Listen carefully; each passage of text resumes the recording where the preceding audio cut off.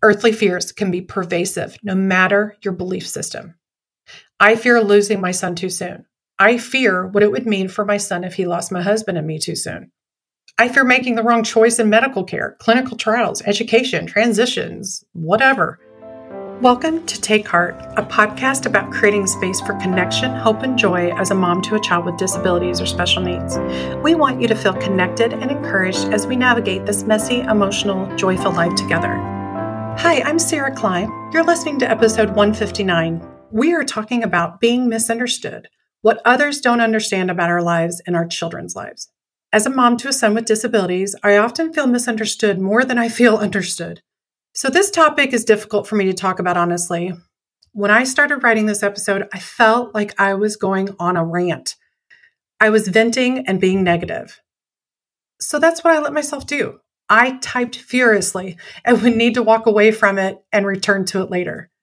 After typing unfiltered, stepping away from it, and returning to it several times, I started to worry that I was being too negative or not giving others enough credit. But then I stopped and asked myself if what I was writing about, what I wanted to share with you today, was negative because I'm a negative person, or does it feel negative because it's a hard truth? After some reflection, I realized that it's a hard truth. It stinks sometimes. I often feel misunderstood, but over the past 11 plus years, I have realized that more often than not, feeling misunderstood does not mean others don't want to understand me. I have amazing people in my life who want to know and understand my family and myself. With that in mind, here are the top 5 times I feel the most misunderstood. Number 1, assuming we are strong and/or inspirations. I get where people are coming from when they say things like, I just couldn't do what you do. You're so strong. Or you're such an inspiration. I truly get it and appreciate the meaning behind it. So if you've ever said that to somebody, don't beat yourself up. Because I get it, and I'm sure that they do too. However, I don't think others understand how those sentences can be taken. When I hear, I just couldn't do what you do, I hear, I couldn't or wouldn't want to raise your child or someone with their disabilities. I immediately want to know why. Why couldn't they love my child? Why do you assume my life sucks? Because it doesn't. I have a wonderful life full of blessings, love, and laughs. My son is not a broken person. He has disabilities, period. He's not less than anyone else. Again, I know where people are coming from. They're overwhelmed with the thought that this could happen to anyone, especially themselves. This, meaning my son's diagnosis, could happen to them. It's too much for them to handle in the abstract. So they say things like, I just couldn't do it, as a way to, I don't know, put it out there to God that they couldn't handle it or something. Maybe saying they couldn't do it makes them feel safer. I don't know why people say it. I just know it's hard to hear. It makes me feel less seen, heard, and loved than before they spoke those words of encouragement. Along those lines, hearing, I just don't know how you do it, that has the same effect. It makes me feel like others feel my son, my family, my life, myself is a burden or a hardship. Loving my family, loving TJ, loving myself isn't a hardship. It can be hard. It can be a hard life, but my life and their lives are not a hardship. TJ's not less than. We are not less than anyone else. When I hear, you're so strong, I hear, Sarah, don't show how tired, lonely, isolated, hurt, jealous, fearful, sick, or weak you feel. Y'all, I don't always feel strong. There are days I feel like staying under the covers, sleeping and crying. And the only time I would want to come up for air is if somebody was going to pass me a glass of wine or some ice cream. Then there are days when I feel like I need a Wonder Woman crown. I am ready to take on anything that stands in my way. But here's the thing with being strong. As caregivers, we don't usually have a choice. Actually, we don't have a choice. We have to be strong. Strong as in we have to keep going. There's no other choice for us short of walking away, and that will never happen. It's like when someone says, we're an inspiration. Why? Because we care for our children? Because we're willing to fight and go to the mat whenever necessary? Because we want not only what is best for our child with disabilities, but our other children, our spouse, our families. Why are we an inspiration? Because we demand that our children get what they deserve out of life? because we will fight for equality, equity, and inclusion?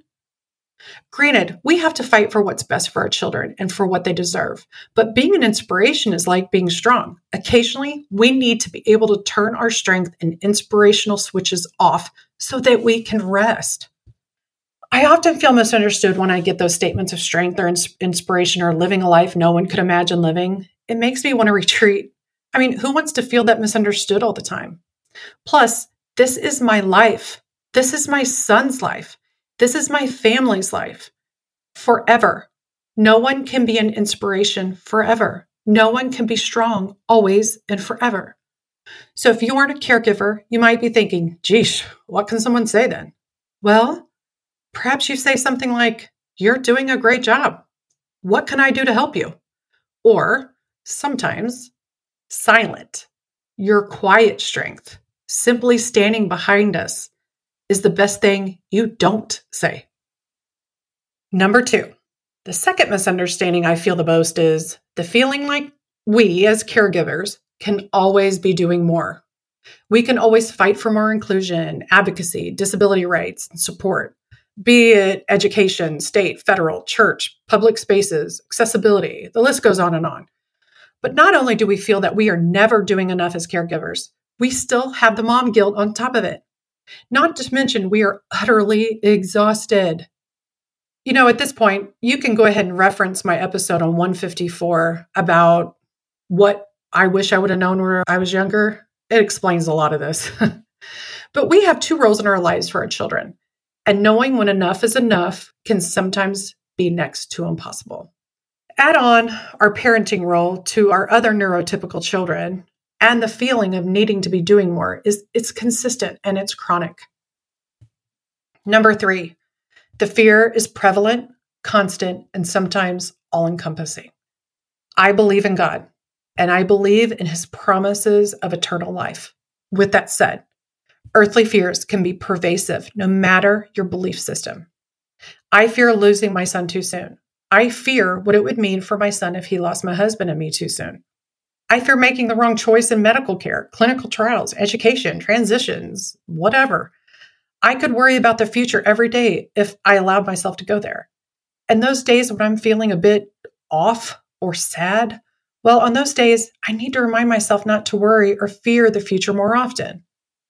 I'm not constantly worrying. I find great comfort in God and in Scripture. More times than not, though, if I'm not actively worrying, it's because I need to get things done, or I've reminded myself umpteen times just today that worrying will not change anything. Fear and worry are a constant struggle. We're human. Just because you may see us as caregivers seemingly not worrying doesn't mean that the worry or fear isn't present. Chances are we've packed that worry and that fear tight in a locked box and we stowed it away somewhere in the back of our mental and emotional closets. Fear and worry are always there. We just don't have enough time or energy to access it. But that doesn't mean they don't try to surface, only for us to forcefully shove them back in that closet, telling them, I don't have time for you right now. But fear doesn't stay locked up for long. Fear and worry always resurface. It's usually at 2:00 in the morning or in the middle of church when your guard is down. I don't know, maybe that's just me. I digress. Number 4. Just because we are busy and never alone doesn't mean we are fulfilled. Caregivers are often lonely and socially isolated. There is always something to do. Remember the enough is never enough misunderstanding from earlier? These go hand in hand. More often than not, our to-dos aren't things that can wait for another time. There are often too many hurdles when it comes to being socially active. Staying home and caring for our children and their needs is necessary. Many of us have given up careers to stay home, so there isn't disposable income to go out, nor do we have anyone to provide us with that respite so we can leave the house. Some of us are single parents and don't have that other person to lean on so we can get away with a friend. All of our resources, time, energy, money, you name it, it goes into being a caregiver and sometimes just keeping your child alive. Some of us just want to be able to sleep. So going out, well, that's a low priority, even if that is for a couple of hours to exercise or attend Bible study. Yes, I admit all of these are choices we make as caregivers. But sometimes, is it really a choice? Often these don't seem like choices at all. If we don't do what is necessary to care for our children, even to the detriment of our social lives, our children, they'll suffer. Our families suffer. We will suffer. Sometimes social isolation isn't a choice at all. It's simply the lesser of two evils at any given moment. Number 5. This is the misunderstanding I experience the most, which is there is life outside of the diagnosis and outside of being a caregiver.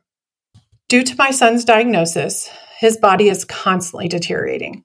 His care changes often. When TJ was diagnosed, we felt thrown in the deep end of a pool without floaties, a life jacket, or swimming lessons. I mean, we went into a therapy session thinking he wasn't walking up the stairs correctly, and then less than 24 hours, we were facing a debilitating, progressive, and terminal diagnosis for our then almost 8-year-old. And with every significant change in TJ's body, and therefore his subsequent care, we feel like we get tossed back into that deep end time and time again.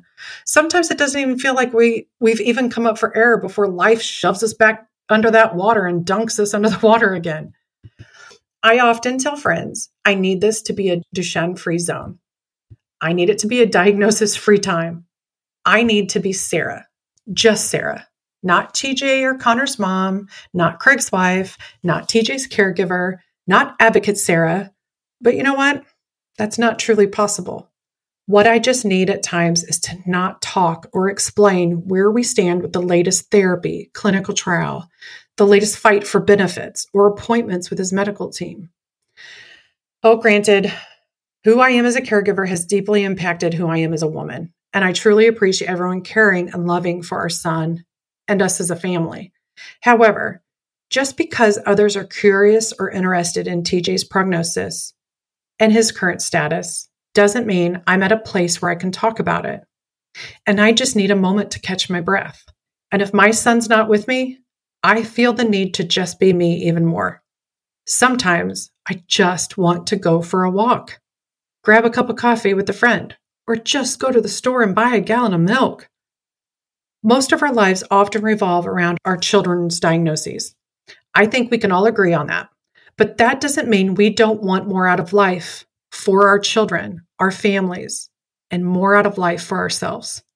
Sometimes it's okay to set the diagnosis aside, even if that's mentally for a moment. When we say that our child is like anyone else, we mean it. They are more than the diagnosis, just as we are more than being a caregiver to someone with that diagnosis. Thank you so much for listening to this week's episode. Being a caregiver is complex and can be even more difficult when we feel consistently misunderstood. What do others misunderstand about you, your child, or your family? Email or jump on our social media page and let us know. You can find us on Instagram and Facebook at Take Heart Special Moms. You can email us or leave us a comment on our website at takeheartspecialmoms.com. And if you haven't had a chance to check out our book, The Other Side is Special, we talk about navigating some messy emotions that accompany being misunderstood. You can find it at your favorite online retailers. You can find links to those retailers at takeheartspecialmoms.com/books.